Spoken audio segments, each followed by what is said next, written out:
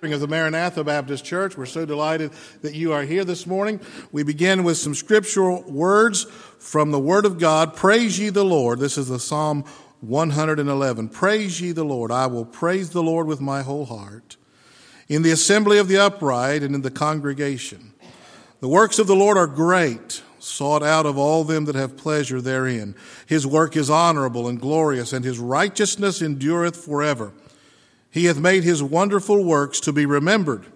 The Lord is gracious and full of compassion.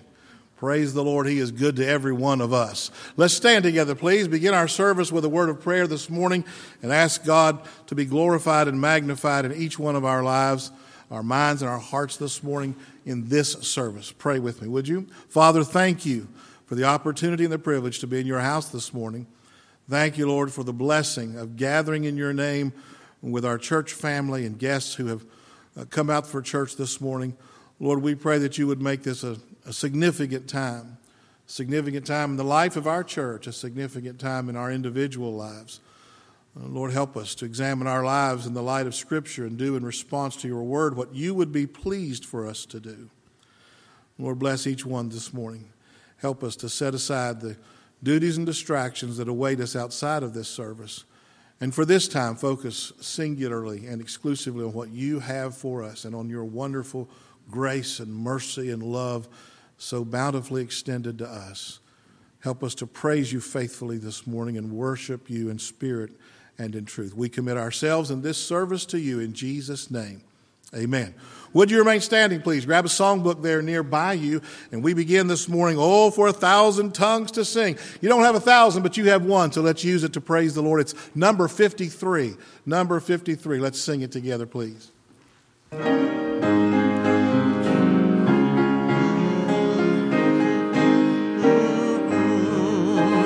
Oh, for 1,000 tongues to sing, my great Redeemer's praise, the glories of my God and King, the triumphs of his grace.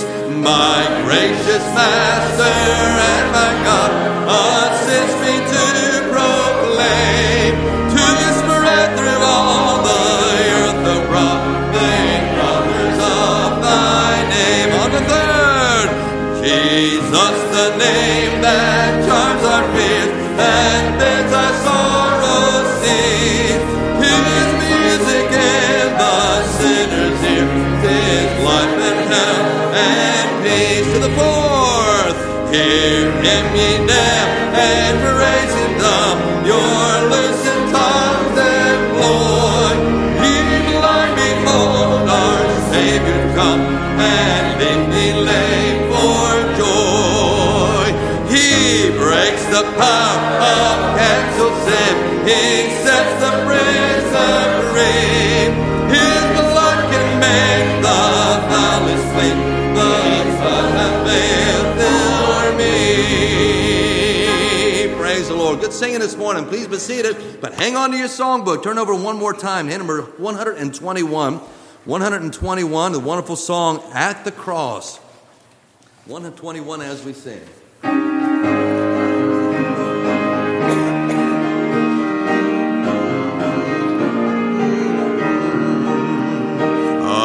Alas, then did my Savior bleed, and did my sovereign die, that he, thy sacred head, for such a worm as I.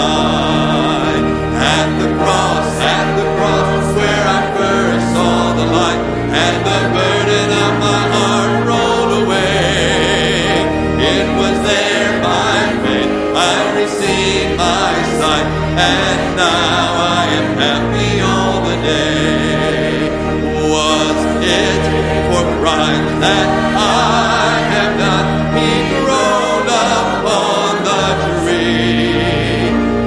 Amazing pity, grace unknown, and love beyond degree. At the cross, where I first saw the light, and the burden of my heart rolled away. It was there by faith I received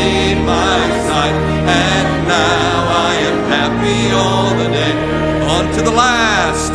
But drops of great can ne'er repay the debt of love I owe. Dear Lord, I give myself away. 'Tis all that I can do. At the cross, where I first saw the light, and the burden of my heart rolled away. It was there by faith I received my sight, and now I am happy all the day.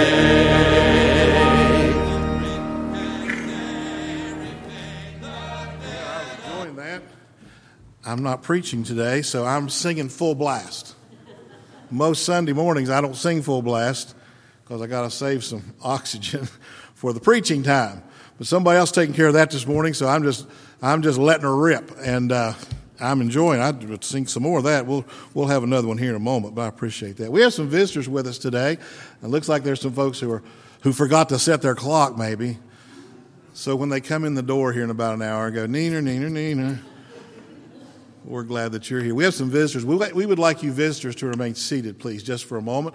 We're going to ask our regular folks who identify Maranatha as their church home and are physically able, go ahead and stand at this time. And as you visitors remain seated, if they've not done so already, our ushers are going to give you a visitor card.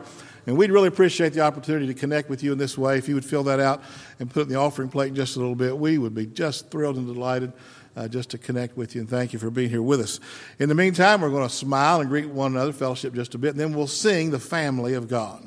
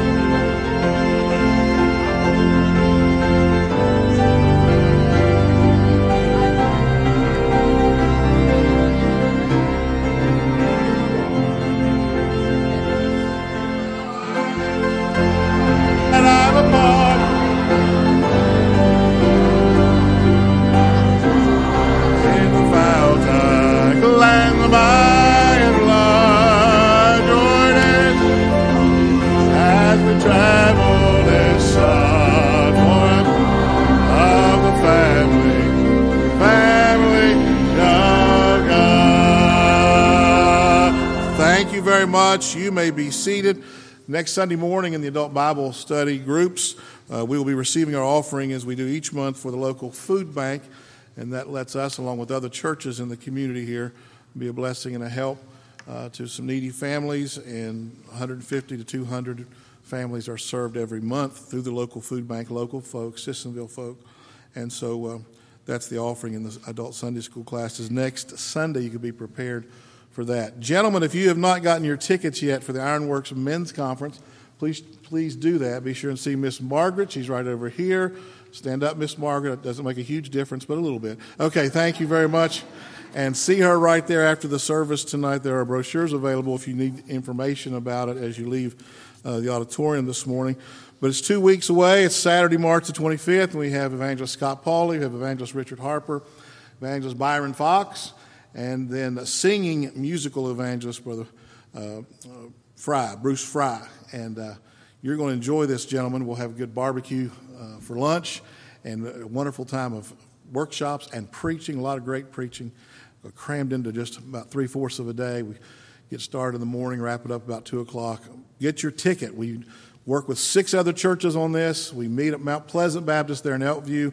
They have the largest auditorium of the group, and so get your tickets and be ready to attend this wonderful meeting coming up at the end of the month, the last Saturday, March the 25th. We have a couple of birthdays to recognize today, and the better halves of some of our staff guys here, right? So we've got birthdays this week for Miss Kelly Holtzclaw.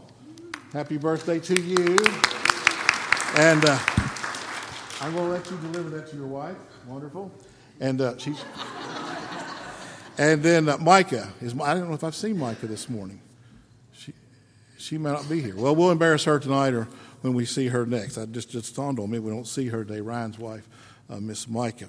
Well, let's sing happy birthday to Miss Kelly, shall we? Happy birthday to you. Happy birthday to you. Happy birthday, God bless you. Happy birthday to you. Thank you very much. God bless you, Miss Kelly. Praise the Lord. This is a beautiful song. The choir hasn't done this, if my memory's correct. We haven't done this for several years. Is that correct, Brother Tim? That's correct. And you're going to appreciate this. It's a beautiful song, Forgiven Forever.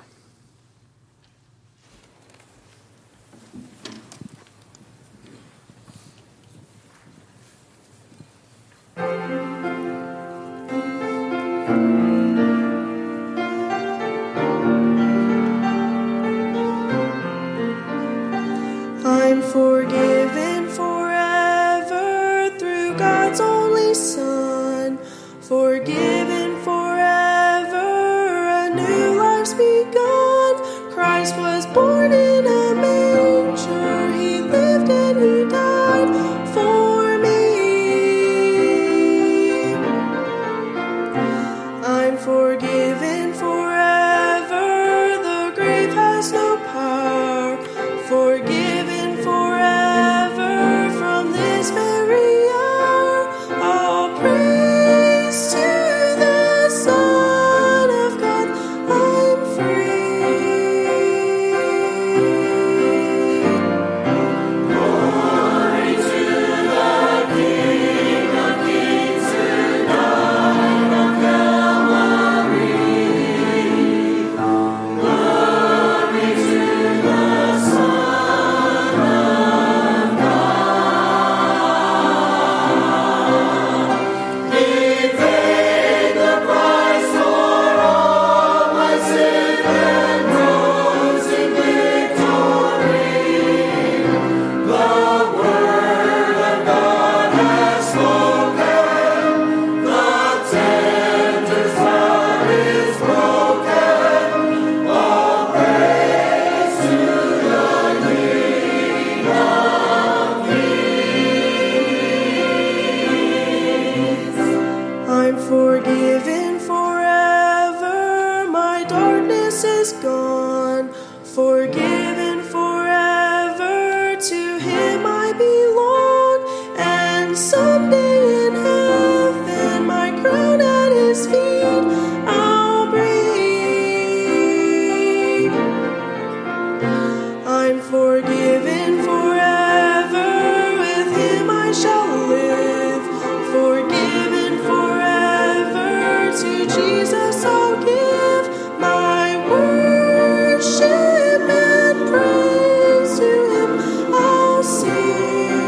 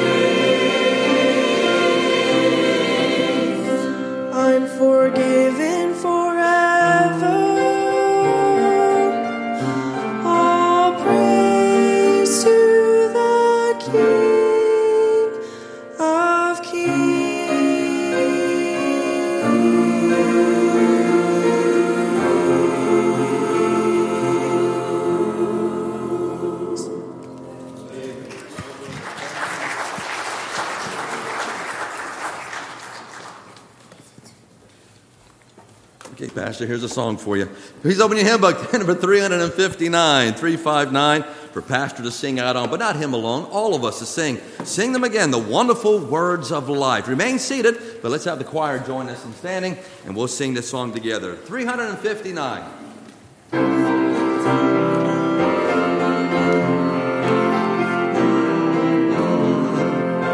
Sing them over again to me, wonderful words of life. Let them more of their beauty sing, wonderful words of life.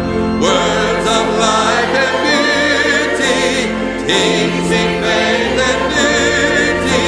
Beautiful words, wonderful words, wonderful words of life.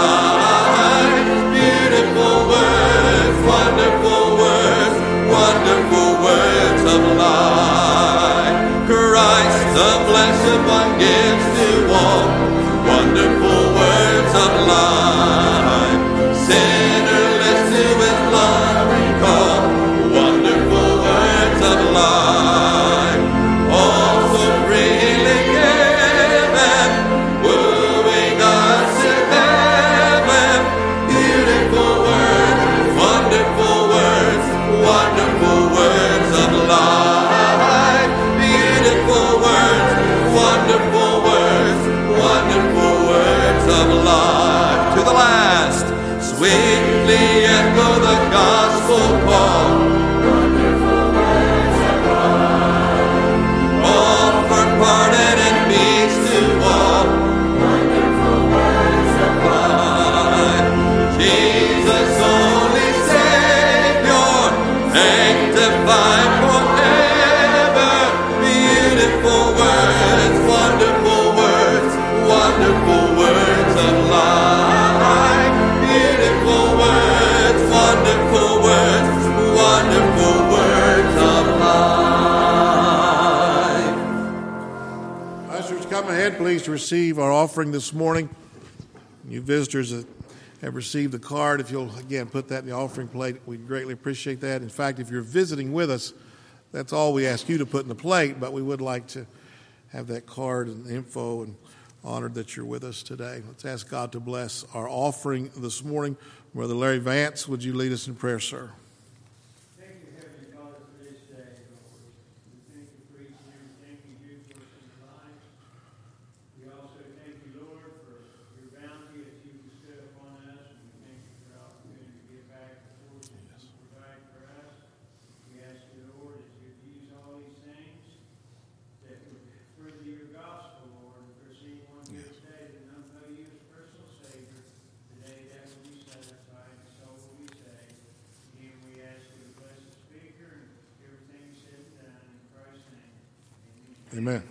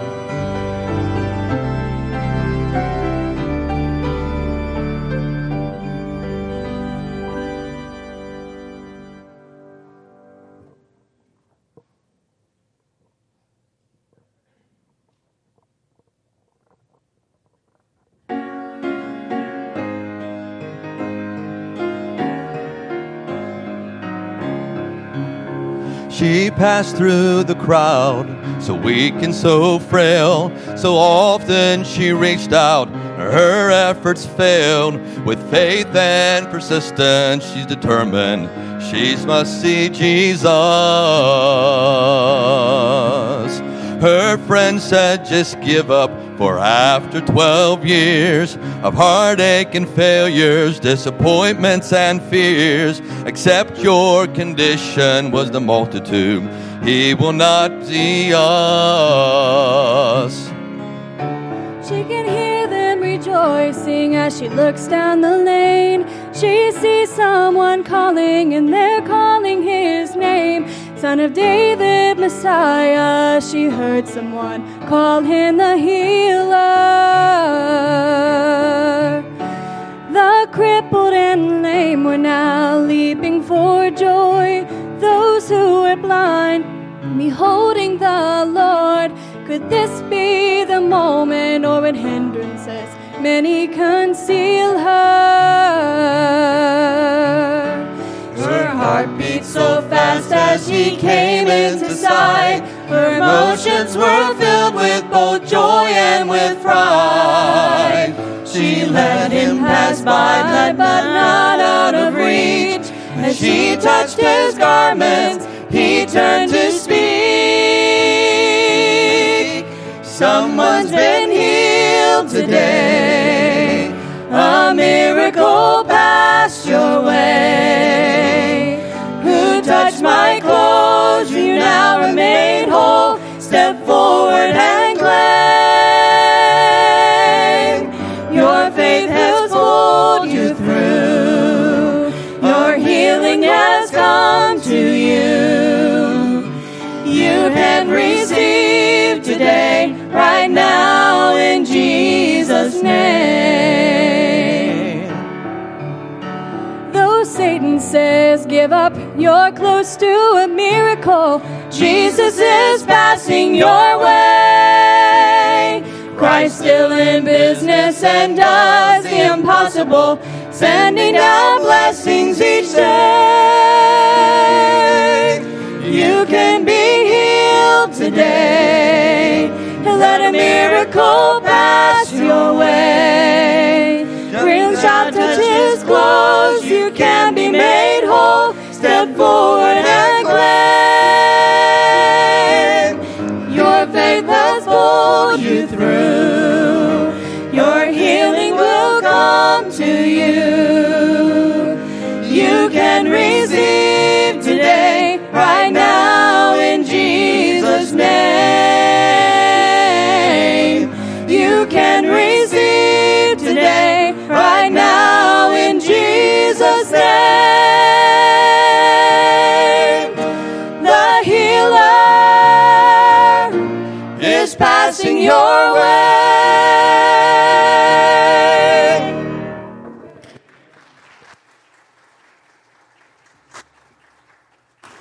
Thank you, trio. Most of you remember our good friend, Dr. David Wood, who was the founder and president of Operation Go, the Witness Project, and, of course, a mightily used evangelist across the nation and around the world. And Brother Wood was with us so many times. And we had some wonderful meetings here in our church with Brother Wood. And we have been in support of the Witness Project and Operation Go for some years. And our speaker today comes to us, and I felt like before I ever met him that I knew him, because as Dr. Wood and myself would chat and talk about things, he was so excited about how God was directing in the transition for the new leadership of Operation Go as Brother Wood was coming into the latter years of his life. Now, you look at Brother Wood, and he was a vital man, very healthy, vibrant, and excited, and always on the move fast. And so it was a shock to all of us when the Lord just took him home very suddenly last fall. And yet this transition had already begun. Well, Brother Wood was a planner, and I know he had a couple of years' worth of transition laid out. And again, I've heard so much about Brother Brian Treadway, as Dr. Wood talked about him to me, and I know many other people so much. And so then I had the privilege to meet Brother Treadway back in August. And the shock of Brother Wood's homegoing was pretty intense. But it didn't shock the Lord at all. Didn't shock the Lord at all. And what a blessing to Brother Wood and those that love him, his close friends and family, that he went out like he was going his entire ministry. Fast. It just happened very suddenly. And Brother Wood's in the presence of the Lord today. Hallelujah for that.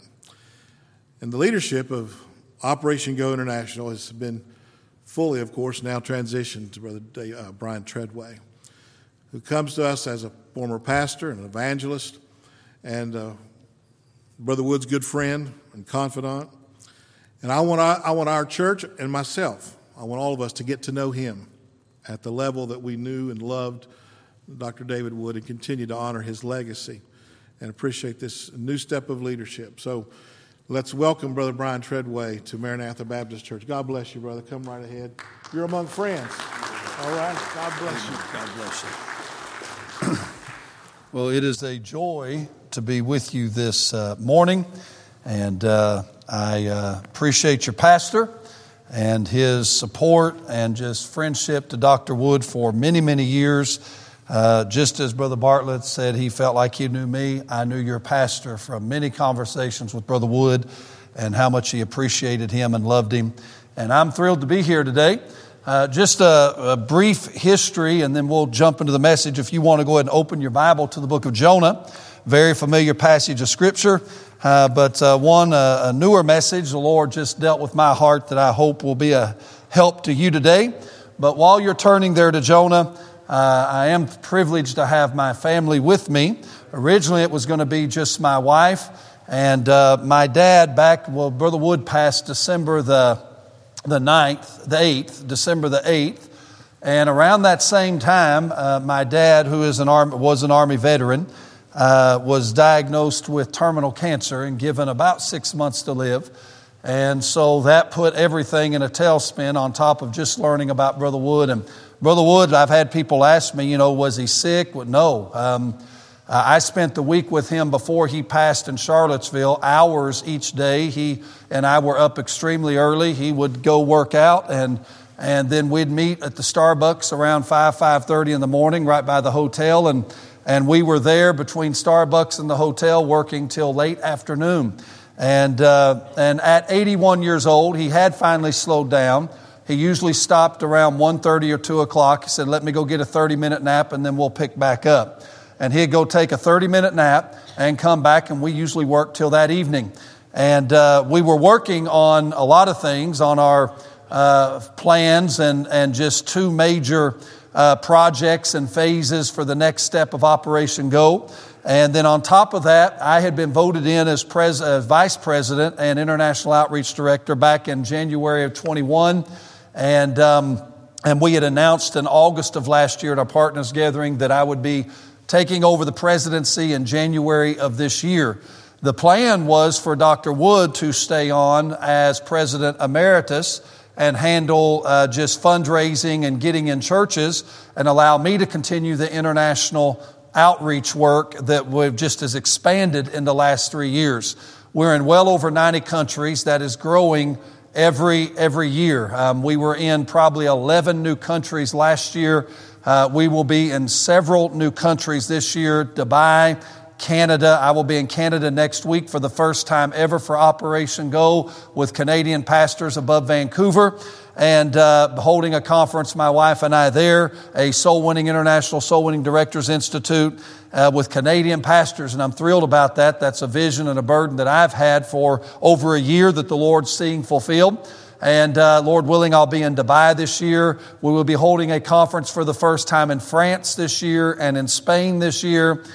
We've not really been in Europe. Brother Wood went to London last year while I was in Papua New Guinea and the Philippines. He was in London.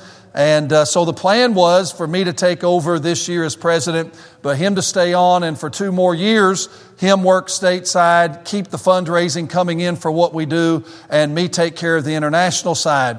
Well, the Lord had other plans, but he worked all the way to the day. In fact, the day that he passed that night, that morning, he and I had about an hour phone conversation, which was not unusual. About 6:45 in the morning till about 8 o'clock, a little under 8, we talked. And then we text and talked several times that day. And that night he went to be with the Lord, and was a shock, as your pastor said to him, to me, when Miss June called me. It was just almost surreal. We was up most of the night, just trying to see what the Lord was going to do or if he was going to make it. But what I can tell you is the Lord knows what he's doing, and God makes no mistakes, and we know that. And I met Brother Wood. I was pastoring in Abingdon, Virginia. And our home church for years was Turkey Ridge Baptist Church in Oceana, West Virginia, Wyoming County. I pastored almost 8 years at Grace Baptist Church in Marlinton, West Virginia, in Pocahontas County. A lot of our children were born in West Virginia. Hannah, Nathan, Levi, and just Levi was the last one. The others were born in Abingdon. We've got 9 children. And so forgive me if I forget. They know who they are and they know their names. I don't have to, amen. I just say, who are you? And they tell me. So our oldest is married. He's 25 years old and he's in ministry. And they just gave us our first granddaughter, so he don't matter no more. Her name is Olivia, and that's all that's important. And she was born while my wife and I were in Africa for Operation Go. She was born early, but she's doing great, and we sure praise God for her. And then our next oldest is Hannah, sitting there, and and then Nathan beside her, beside his mama, and my wife Leanne's beside him. Nathan's in Bible college at Hyles-Anderson and studying for ministry. Levi is beside the girls there, and he'll be a senior next year, and then he's going to Hyles-Anderson for ministry as well. And then Abigail's beside him, and then Lydia and Anna, and then the other 2, Isaiah and Rebecca, I guess are in children's church and looking for some cookies, I'm sure, and something to color. And our oldest is 25, our youngest is 7 years old, and the Lord's been good to us. But I was enjoying pastoring. I pastored in Abingdon, Virginia. If you know where that is, right above Bristol. We were right off the interstate. Had a great work. The Lord let us take that church in 2007, and I thought I would die there. I had no plans of leaving. I took over for Brother Tom Williams, who had been there 38 years, and church had run down to just a few people, about 40 on Sunday morning and the 20s on Sunday night and Wednesday. And if you took our church and went a 20-mile radius, we had about 100 independent Baptist churches in our area. Almost all of them were Bible-preaching churches, good churches. Just this one split off this one got mad at this, and just churches everywhere. And the Lord let us build our church to a little over 400, and that area is a very large church, and God was good to us. The church was excellent to us. We had no problems, no troubles. I thought I would die there. I moved my parents there about 8 years ago, and honestly, I thought I would be there the rest of my life.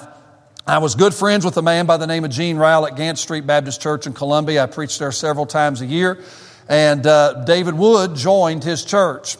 I'd heard the name but didn't really know Brother Wood. But when he joined Brother Gene's church, Brother Gene, after a little while, said, Brother Brian, this evangelist has joined my church. I've known of him for years. He said, you need to meet him. He said, he's your cup of tea. He's right up your alley. I said, well, I want to meet him. I said, well, have him give me a call, and maybe, when he's in the area. So a few weeks later, Brother Wood called and said, hey, I'm going to be in Charlottesville, and I'll be driving down your way. I got to stop in Bristol, and you're in Abingdon. He said, would you mind if I come by? I said, no, come by. I said, do you drink coffee? Now, that's a dumb question to ask Brother Wood, but if you don't know him, he said, oh, I love coffee. I said, good, we'll get a cup of coffee, and we'll meet. And so I met him and just fell in love with him the instant I met him. But I didn't know anything about what he was doing, didn't know anything about his soul winning program or anything else. And he was telling me, he said, well, in a few months I'm going to New Zealand, and told me what he's going to be doing. And I said, I listened, and the Lord touched my heart. I said, I'll go with you. He said, go where? I said, I'll go to New Zealand with you. He said, you're just going to up and go to New Zealand with me? I said, my church covers any trip I want to take. We're a very mission-minded church. Church is good to me, covers all my traveling. What's your dates for New Zealand? I'll give it to my secretary. I'm going to have her book the plane, but I'm going to New Zealand with you. I said, I'll stay in my own hotel, rent my own car. I just want to see what you're doing. He said, man, I don't have many pastors do that. I'd love for you to come.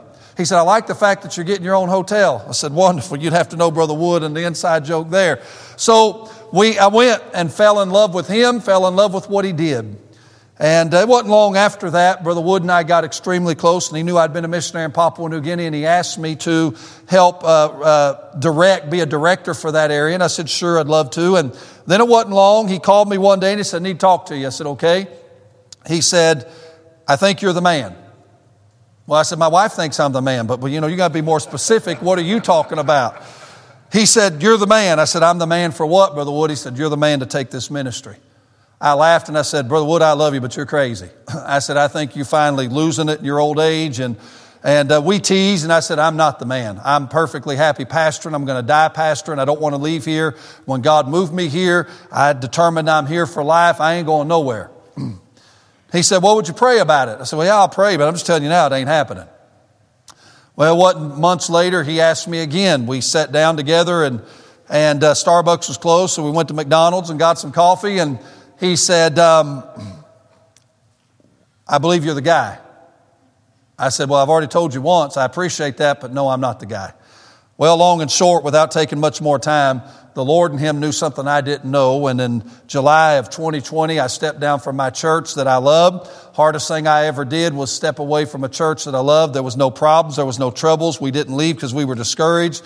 Even through COVID, we were doing extremely well. But the Lord said, you're to step down. And then God gave me peace. I was to work with Brother Wood and take the ministry. So God had everything right on schedule and right in plan. And people asked me for a long time. It took me probably a year, Brother Bartlett, or better, to accept the fact that I wasn't going to pastor again. I loved pastoring. And I told Brother Wood, I said, if it's God's will, I said, I'll work with you, but I ain't promising you I'll take it, because if I take it, I know I'm making a lifelong commitment. You cannot run this ministry and pastor. We've just got too much going on. And I said, if it's God's will, then the Lord's going to have to remove the desire from pastoring out of my heart completely, because it hurts too bad right now. Took about a year. I don't know exactly how long it took, but there was one day I was talking to someone and they said, Brother Brian, such and such church is available. Would you be interested? I said, no, I don't ever want to pastor again. And then it hit me what I just said. And I said, okay, God, now I know you're in this. I wouldn't want to pastor. I love pastoring. I thought I would never do nothing but pastor. But now that I'm doing what I'm doing, I wouldn't want to do nothing else. I love what God is doing. We are in a transition period, and I ask you to pray, and I've not forgotten. I know the time, but I can cut a message short. Amen. But I want you to understand that Operation Go has not changed. Our mission, our purpose, we are still training and equipping Christians in soul winning and church planting. And we're just doing it with a better looking, younger version of Brother Wood, okay? And I said that to him many times, and he agreed on the younger part. We debated over who was the better looking all the time. I said, well, I've got more hair than you. He said, not much. I said, but I do have more, therefore I win. And we would have a good time with that. But the mission has not changed. Our message has not changed. Our motivation has not changed. And the ministry has not changed. The location is changing. His daughter Faith is our business manager. She will continue to do that, but she was already working out of her house more than she was the office, and that was her desire. And so we're selling the building down in Lexington, South Carolina. It's already on the market for sale. I wish you'd pray the Lord would sell it. And last year we had been praying. I'd told Brother Wood that a building come available right about half a mile from our church that we're members of. I don't know if y'all know the name R.B. Willett, but R.B. Willett pastored for years. First Baptist Church of Bridgeport, was a dear friend of mine. I preached for him a lot, and he preached for me. And when we stepped down from pastoring, that's where the Lord put us. Brother J.D. Howell took over for him as a dear friend. And so we're members of First Baptist Church of Bridgeport, and we had been praying. A bank shut down about half a mile from the church, 4.5 miles from our house, perfect location. And I thought, Lord, there's no way we'll ever be able to afford it. I mentioned it to Brother Wood, and we had been praying about it. And we mentioned it a week before he passed, and he said, let's see if we can't figure out a way to maybe get it and keep the other building for a time and then slowly transition to that one. Well, again, the Lord had other plans. And so by faith, I put an offer on that building. Long and short, that building is well worth over $500,000. Should have sold for a minimum, the real estate agent said, of $500. The Lord allowed Operation Go to buy that. I closed on it Wednesday of this past week at $199,500. And the Lord just gave us a tremendous building. Now, we've got to put a lot of work into it, not because it's a bad building, just because we got to change it to what we need for Operation Go. By faith, we had to the bank would only loan us about 75%. We had to raise $50,000. We raised all that but $5,000. I would ask you to pray about that. We borrowed from Peter to pay Paul. Many of you know what that is if you deal with everyday life. And so I do have to raise that other $5,000 to cover that. But the building is ours. And the plan is to sell the one in Lexington, pay that note off, and hopefully have enough money from that to remodel this and only have the $150,000 loan on the building. And then I did find out one other need that just come up, and that was with the building. They said, we're nonprofits, so we don't pay taxes. But in the state of Michigan, whatever a building was registered at in December of the previous year, the taxes have to be paid regardless of who buys that building. So I was just told by the town of Bridgeport that though we're a nonprofit, we won't have to pay taxes from 24 on, but we got to pay the $8,000 taxes that are due for this year. Michigan is high in taxes. They like their money. And so I wish you pray about that.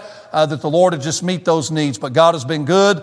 The plan is Sister Faith is going to work for a few more years, and then she wants to retire and just be a grandma and focus on her grandchildren and children, and we're glad to let her do that. That was the plan even with Brother Wood living. Pretty much he was going to try to stay on as President Emeritus, maybe another year after that till Faith retired, and then he was going to step aside completely. Again, the Lord had other plans, but I'm thankful for the Wood family. They have been very grateful and very supportive through this whole process, and we love them. And so that's kind of where we're at. I ask you to pray. Tonight, Lord willing, I'll tell you more about what we're doing in Africa, what we're doing in India. We've got so much going on, I don't even have the time to get into all of it now, so I'll spend more time this evening on that. Jonah chapter number 2, very familiar passage of Scripture. I know I'm president of Operation Go, and so the standard is I come in and preach on soul winning, right? But you're a soul winning church because I know your pastor. And I prayed about preaching on soul winning. I love preaching on soul winning. I have a lot of messages on soul winning. But I felt like the Lord said, go this way, and I learned a long time ago, just follow the Holy Ghost and it'll come out all right. Now, this is a message the Lord just gave me that the Lord spoke to my heart. I preached it one time when we were coming out of Mexico and Texas, but felt like this is the direction the Lord wanted me to go. I preached one in Sunday school to the young adults that I had never preached before. Just the Lord just gave it to me out of my Bible reading, and I like to stay fresh and just want to give you what the Lord's laid upon my heart this morning. Jonah chapter number 2. I'm going to read the 10 verses, and then I'm going to bring you a thought in the short time we've got, all right? Then Jonah prayed unto the Lord his God out of the fish's belly, and said, I cried by reason of mine affliction unto the Lord, and he heard me. Out of the belly of hell cried I, and thou heardest my voice. For thou hast cast me into the deep, in the midst of the seas, and the floods compassed me about. All thy billows and thy waves passed over me. Then I said, I am cast out of thy sight, yet I will look again toward thy holy temple. The waters compassed me about, even to the soul. The depth closed me round about. The weeds were wrapped about my head. I went down to the bottoms of the mountains. The earth with her bars was about me forever. Yet hast thou brought up my life from corruption, O Lord my God. When my soul fainted within me, I remembered the Lord, and my prayer came in unto thee, into thine holy temple. Verse 8's my text verse this morning. They that observe lying vanities forsake their own mercy. They that observe lying vanities forsake their own mercy. But I will sacrifice unto thee with the voice of thanksgiving. I will pay that I have vowed. Salvation is of the Lord. And the Lord spake unto the fish, and it vomited out Jonah upon the dry land. I want to preach on this thought for a few moments this morning, learning an easy lesson the hard way. Learning an easy lesson the hard way. Let's pray. Father, I love you. And Lord, I'm so privileged and honored to be in this church, in this pulpit that I've heard about for many years, and especially from Brother Wood. Thank you for Brother Bartlett. Thank you for the testimony, the heritage, and the history that is in this place, for the legacy that's been left by his dad, and now Brother Bartlett, and what you're doing here. God, I don't want to just show up and represent a ministry. I want your power and your presence, and I want to help your people this morning. So God, use me.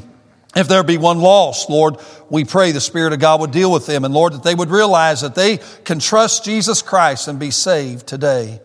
And then, Lord, for all those that are saved, would you encourage, strengthen, and challenge your people? Help us now in the time we have. In Jesus' name, amen and amen. Learning an easy lesson the hard way. Let me just jump right in. We know the story of Jonah. Most of us could probably rehearse it as good as any preacher can. We know that Jonah was told to go to Nineveh and he did not want to. And for obvious reasons, they were a Gentile nation. He was a Jewish prophet, and he would have been outcast by the Jews to go prophesy to a Gentile nation. And then they were just nasty people. My kids liked VeggieTales. And I can't ever think of the Ninevites. I don't think of the fish slappers. My kids have ruined me on those little cartoons. But the Ninevites, all cartoons and joking aside, were nasty people. They were a wicked nation. Jonah didn't like them, and the Jews didn't like them. And God says, Jonah, go, and you know the story. Jonah runs from God, and when you come to chapter number 2, Jonah is in the belly of the whale. Now, the Bible said a great fish, but Jesus, the best commentary on the Bible is the Bible. Jesus said, as Jonah was in the belly of the whale for 3 days and 3 nights. So we know that it was a whale. Jonah starts praying to God, and I wanted to show you a few things in this prayer this morning. And number one, I want you to notice Jonah's perspective. I want you to notice the words Jonah uses in verse number 2 as he cries from the inside of this whale belly. He said, I'm crying by reason of mine affliction. Notice he says, he heard me out of the belly of hell. He said in verse 3, thou hast cast me into the deep.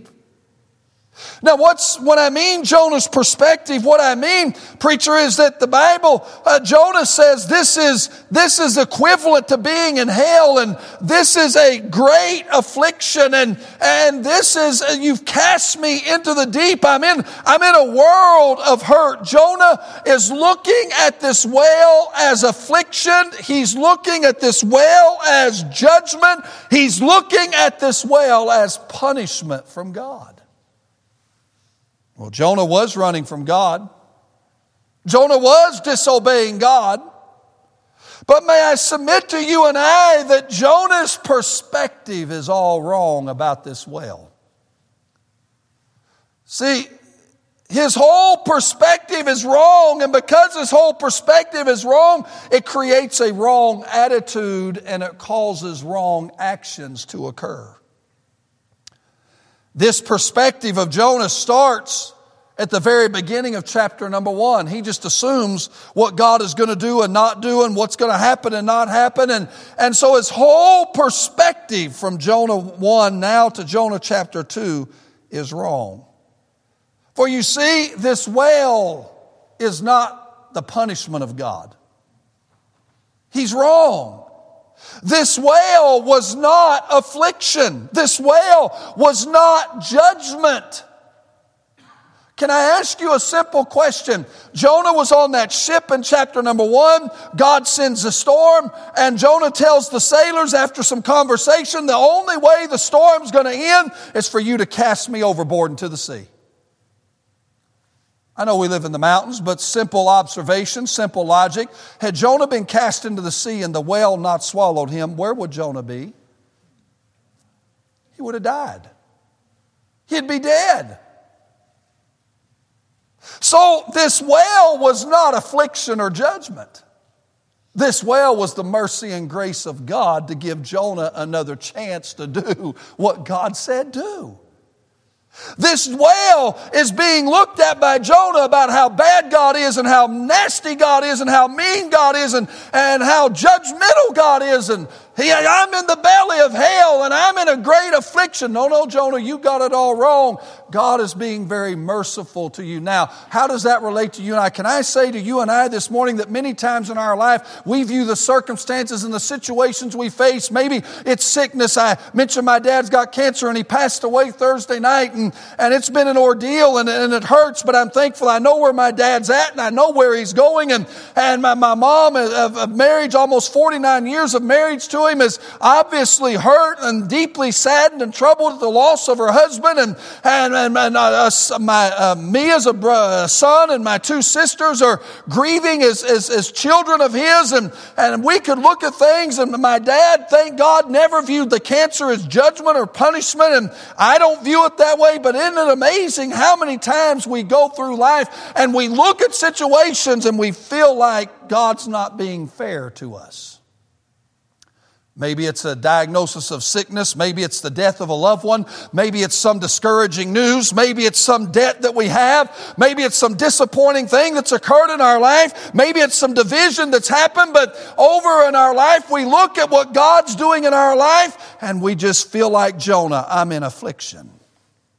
When maybe what's going on is not affliction or punishment. Maybe it's mercy and grace. Jonah's perspective. But then I want you to notice Jonah's procrastination. Watch this. All the times I've preached on Jonah, I've preached through Jonah. I didn't think there was anything else to get out of Jonah. Ain't that the wonderful thing about the Bible? But look at verse number 7. Never seen this till I was studying for this message. Look at verse 17 of chapter 1. Now the Lord had prepared a great fish to swallow up Jonah. And Jonah was in the belly of the fish. What's it say, church? 3 days. Can you just stop and imagine being in the gut of a whale? The nastiness. You ever walk through a fish market? Imagine how much worse you're on the inside. Stomach, bile, juices. I can't imagine how nasty it is in there. Why would you want to be in this thing? I understand why he thought maybe it was punishment. But now watch chapter 2, verse 1. How long was he in the fish? 3 days. And look at ignore the chapter 2 because we understand the chapters and verses were added later to make it easier for us to read. Ignore chapter 2. Ignore that it's another verse and look at the next word. Then Jonah prayed. What's the then modifying? The 3 days and the 3 nights. I'm talking about Jonah's procrastination. 3 days and 3 nights, Jonah did absolutely nothing, Pastor, in this well. You're talking about stubborn. Can I tell you, if I'm in the middle of this well, it's taken me about 5 seconds to say, oh God, whatever I got to do, get me right. Lord, I'm sorry, I repent, fix it, and now I'm done. 3 days and 3 nights Jonah endured and put up in this nasty well because he didn't want to admit to God where he was. Then Jonah prayed. Can I tell you many times when we don't think God is being fair or doing right or asking more of us than we ought to do or being unkind to us, many times we endure some bad situations that we wouldn't have to endure if we just do what God said do. Not only Jonah's perspective and Jonah's procrastination, notice in verse number 8, Jonah's problem. Lying vanities. What's that mean, preacher? Well, see, Jonah thought he could run from God. He ran to Joppa. That's the opposite direction of where God had called him to go. He catches a ship to Tarshish. That's the furthest point that he could go in the opposite direction from where God wanted him. God followed him at the sea. God sends a great storm. And then Jonah says, just toss me overboard. He thought he could escape God by drowning. But God sends a great fish. He sits for 3 days and 3 nights in this fish, I believe, waiting to die. It was hot. It was miserable. Seaweed, if you read these verses, seaweed's wrapped around his body and around his head. Water keeps sloshing over him because this whale is sucking in water, though Jonah's inside. And Jonah goes from drowning to living to drowning to living. And listen, many times Jonah said there is lying vanities. He thinks he can get away from God and what's going on in his life. How many times have you and I thought we could run from God? How many times did we think we could get away from what God said do? or where God said go, or what God wants in our life, or the situation God has put us in. Hey, that's a lying vanity. You cannot run from God or His call on your life. Oh, you may try to run, but wherever you go, God's going to be right there. Jonah is admitting, I've got lying vanities. He thought he could run from God. He thought he could hide from God. He thought he could fight God's will and win. How foolish. I've been right where Jonah is. I struggled in 2020 when the Lord made it clear I was to step away from my church, Pastor Bartlett, in March of 2020. And from March till I submitted a few months later, it was pure misery. I lost weight. I cried. I squalled. I didn't want to leave. Instead of just submitting, I did everything. I tried to bargain with God, plead with God. Listen, you can't fight God's will and win. It's a lying vanity. People that are lost, if you're here and you've never trusted Jesus Christ as your Savior, you don't have to get saved. You don't have to accept Christ, but you're not going to win against God. He's going to win. You are going to bow your knee. Every knee will bow. Every tongue will confess that Jesus Christ is Lord. One way or the other. Just better to do it on this side. He thought he could run from God. He thought he could hide from God. But this lying vanity, he thought he would be better off fighting God's will for his life. Because see, to obey for him meant some personal discomfort. Sometimes God, what He asks us to do is going to mean some personal discomfort. It seemed what God was asking him to do was too hard. You ever felt like what God wanted was too hard? Lord, you want me in church 3 times a week? Yep. You want me to go to a men's conference? I mean, the pastor, what's he think? That just church? I heard one evangelist say, I'll be glad when I get to heaven not have to go to church. He was being facetious. You want me to tell other people, but you want me to... it seemed what God is asking us sometimes is too hard. He thought it was better to fight against God than just to yield to God. And here's the bottom line. These lying vanities, that word, this is not true. We're lying to ourselves when we think that we can advantage ourselves by fighting against God. You're never going to come out ahead when you fight God's will. Jonah is admitting to lying vanities. But notice not only his problem, but in verse 8 we see his perception. Look what he says in verse 8. They that observe lying vanities forsake their own mercy. Notice his perception. What he's saying is when you lie to yourself, when you run from God, when you hide from God, when you think you can do it better than God, you make it hard on yourself. Jonah, for 3 days and 3 nights, has been in a whale's belly. He's stinky, he's dirty, he's filthy. You read the prayer. He's got seaweed on him, water's coming in, he thinks he's drowning, then he catches his breath. It's a horrible 3 days and 3 nights. Jonah didn't have to be in this at all. If he'd have just did what God said do back in chapter 1, he wouldn't be in this whale's belly.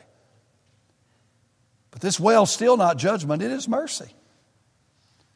When we do not obey God and do what God says do, and we observe lying vanities and think we know more than God, all we're doing is forsaking our own mercy. We're making it hard on ourselves. You may run as fast and as far as you can, but when you arrive exhausted and your feet are blistered and your muscles are aching, you're going to find God waiting for you. All you have done is hurt yourself. You haven't escaped God.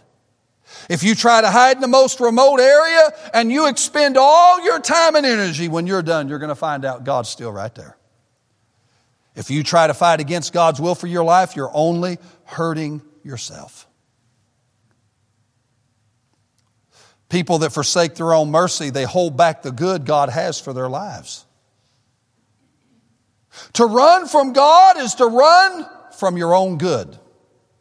Because God loves you and only has what's best for you. Do you believe that? By the way, the minute Jonah prays and gets right with God, look at verse number 10 of chapter 2. Look at the first word. What's the word? That's a conjunction. The minute Jonah, he didn't have to wait 3 days, 3 nights. The minute he gets in the whale's belly, if he'd have just prayed this prayer and got right, I believe God would have had the whale spit him out immediately.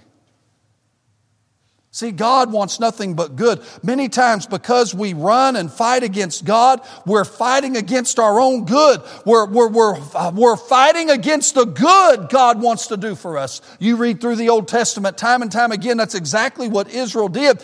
He said that when the problem is when we have lying vanities, we forsake our own mercy. Now notice in verse number 9, Jonah's praise. But, he said, I've learned my lesson. No more lying vanities, no more forsaking my own mercy. Look at verse 9. We see his praise. I will sacrifice unto thee with the voice of thanksgiving.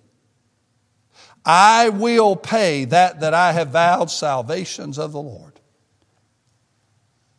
Can you imagine for a moment the conditions Jonah's in? We've already talked about them. When I preach in El Salvador, Brother Rudy likes to take us to it's a couple hour drive, but he likes to take us to the ocean there. And El Salvador is really not a tourist country, but they've got a little spot there, but they got a huge fish market. And they got restaurants all around it, just little old seafood places. And it's all I can do, Pastor, to walk through there.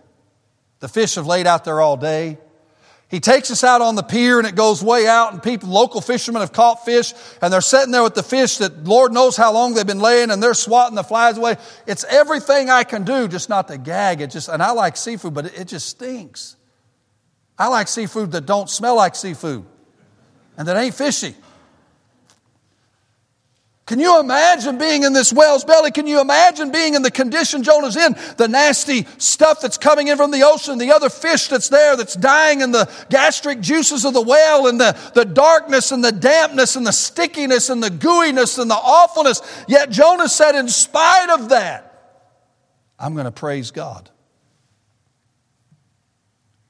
You know what God's looking for? I'm talking about learning an easy lesson the hard way. Jonah should have been praising God in chapter 1, the fact that God would want to use him, that God would want to help. God had nothing but good for Jonah. It's easy to praise God when things are going good, isn't it? But what about when we're in the whale's belly and we don't understand everything God's doing?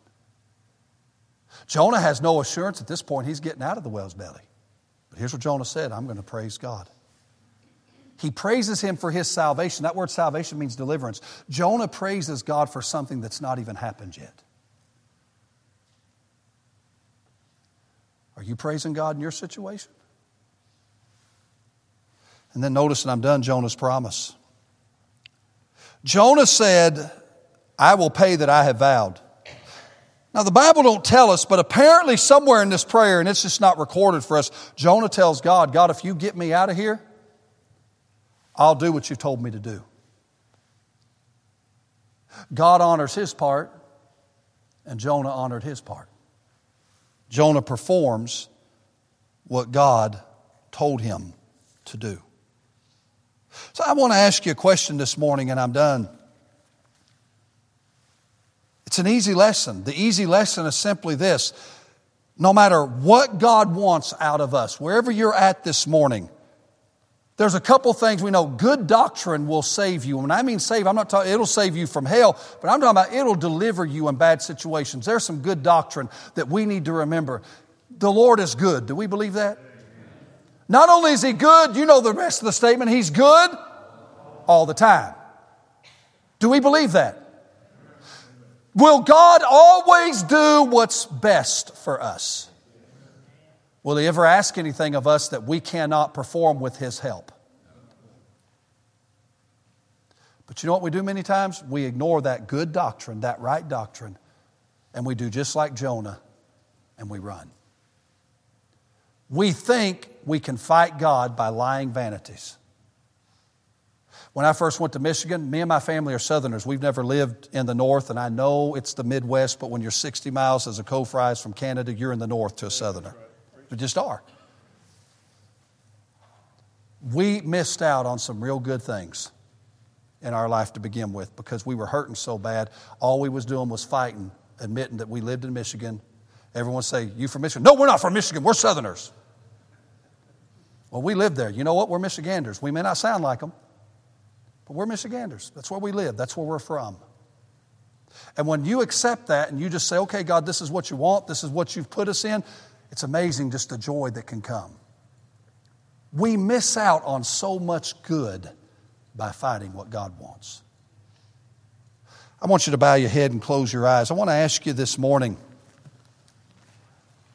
Heads are bowed, eyes are closed. Are you like Jonah this morning? Can I ask a quick question? Would there be anyone here? I don't know the church. I've never been here before. The pastor has told me nothing about nobody.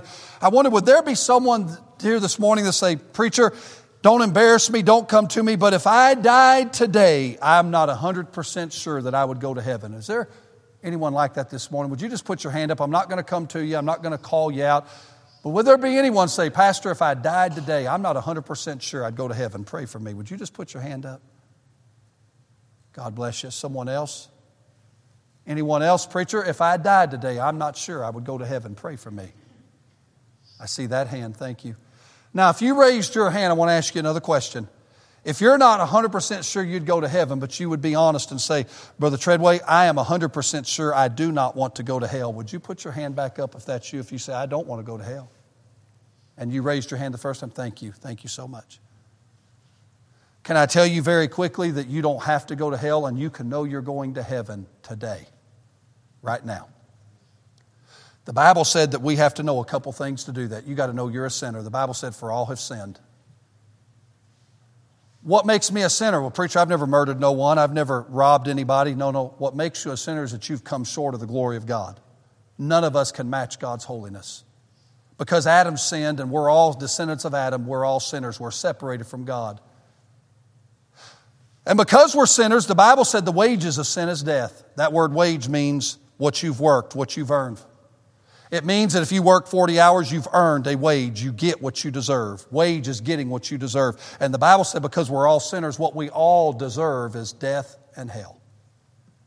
Now, if I stopped there and left the message there, we would be in trouble, would we not? That would be a hopeless message. But I got good news for you. Romans 5:8 said, but God commendeth His love toward us, and that while we were yet sinners, Christ died for us. Jesus Christ took your payment, your wage, what you deserved, and He hung on the cross so you don't have to. You don't have to go to hell. But because He died for everybody doesn't mean everyone's going to heaven, because there's another step. Romans 10:13 said, for whosoever shall call upon the name of the Lord shall be saved. You have to believe and receive Jesus Christ as your Savior. What's that mean to believe and receive, preacher? Here's what it means in a nutshell. It means when you come in today, you sat down on that pew. You don't know who engineered that pew. You don't know if that pew was working. You don't know if it would hold you. You don't know the weight limit. You don't know how many people could sit on it. You didn't ask who made it, who constructed it. You didn't inspect it. You seen a pew. You believed a pew was made for sitting, and you come in, and if you did like me, you plop down in it, believing it would hold you. And when you sat down in it and you put all your weight in it, you were receiving. It was receiving you. That's salvation. It's not just believing that Jesus died on the cross and believing you're a sinner. It's putting all your faith and confidence that you can go to heaven and that you can be a child of God by what Jesus did, by resting in what He did on the cross, setting in Calvary, putting all your faith and trust in what He did. Now, if you've never done that and you would like to do that today, no one's looking, heads are bowed, would there be anyone say, Pastor, that's me. I would love to get that settled today. Would you just put your hand up? I'm not going to come to you. But you say, I would love to know Jesus Christ today. I see that hand. Anyone else? If you would pray a simple prayer, it's not in the words, it's in the heart. The Bible says, if man believeth. Or if you want to come and have someone talk to you privately, but you could pray a simple prayer, something like this. Dear Lord, I believe everything that preacher said. I believe I'm a sinner. I believe if I died today, I would go to hell. But Lord, I don't want to go to hell, and I believe Jesus Christ died on the cross for my sin. And you could pray the simple prayer, Lord, right now, as best I know how, I am trusting Jesus Christ as my Savior. Forgive me of my sin. I repent. I ask you to come into my heart and save me. As best I know how, I'm trusting you as my Savior and to get me to heaven. If you'd pray that simple prayer, God would save you today. Now, if you did that, I'm going to ask you in a moment, or if you do that, to let me or Brother Bartlett, let one of these staff members, let someone know that you trusted Christ and let them talk to you about the next step. But how many here are saved and love the Lord but would say, preacher, I'm saved, but I'm right where you preach this morning. I'm like Jonah. I feel like I'm in the whale's belly and I just want you to pray for me. Any hands like that today? Maybe you've been forsaking your own mercy. Maybe you've been looking at what God's got in your life as judgment and punishment and bad, and when all along God just wants to do you good. Would there be anyone like that today to say, preacher, pray for me? I see that hand. Anyone else? I see that one, that one. We're going to pray. If you need to come to the altar, I believe in an altar. I believe our song leader is I'm going to pray and I'm going to turn it over to him. And if you need to mind the Lord, would you do that today? Father, right now, I want to thank you for the liberty to preach. Thank you for this church. God, thank you for your people. And Lord, I do pray right now for at least one that acknowledged, Lord, that they want to be saved today. They don't want to go to hell and they want to accept Jesus Christ. Lord, if they would just simply pray a simple prayer of asking you to forgive them and repent of their sin. And Lord, be willing to, as best they know how, accept you as their Savior, come into their heart. They believe they died for you on the cross. They believe you died for them on the cross. You took their sin and you're giving them a home. Lord, if they'll pray that simple prayer, you'll save them today. And then, God, for these that raise their hand that are saved, I pray right now that you help us. Lord, many times I've been guilty of being right where Jonah's at. Lying to myself, though I may not have used those words, running from what you want me to do when I ought to just submit. I've been persistent and stubborn.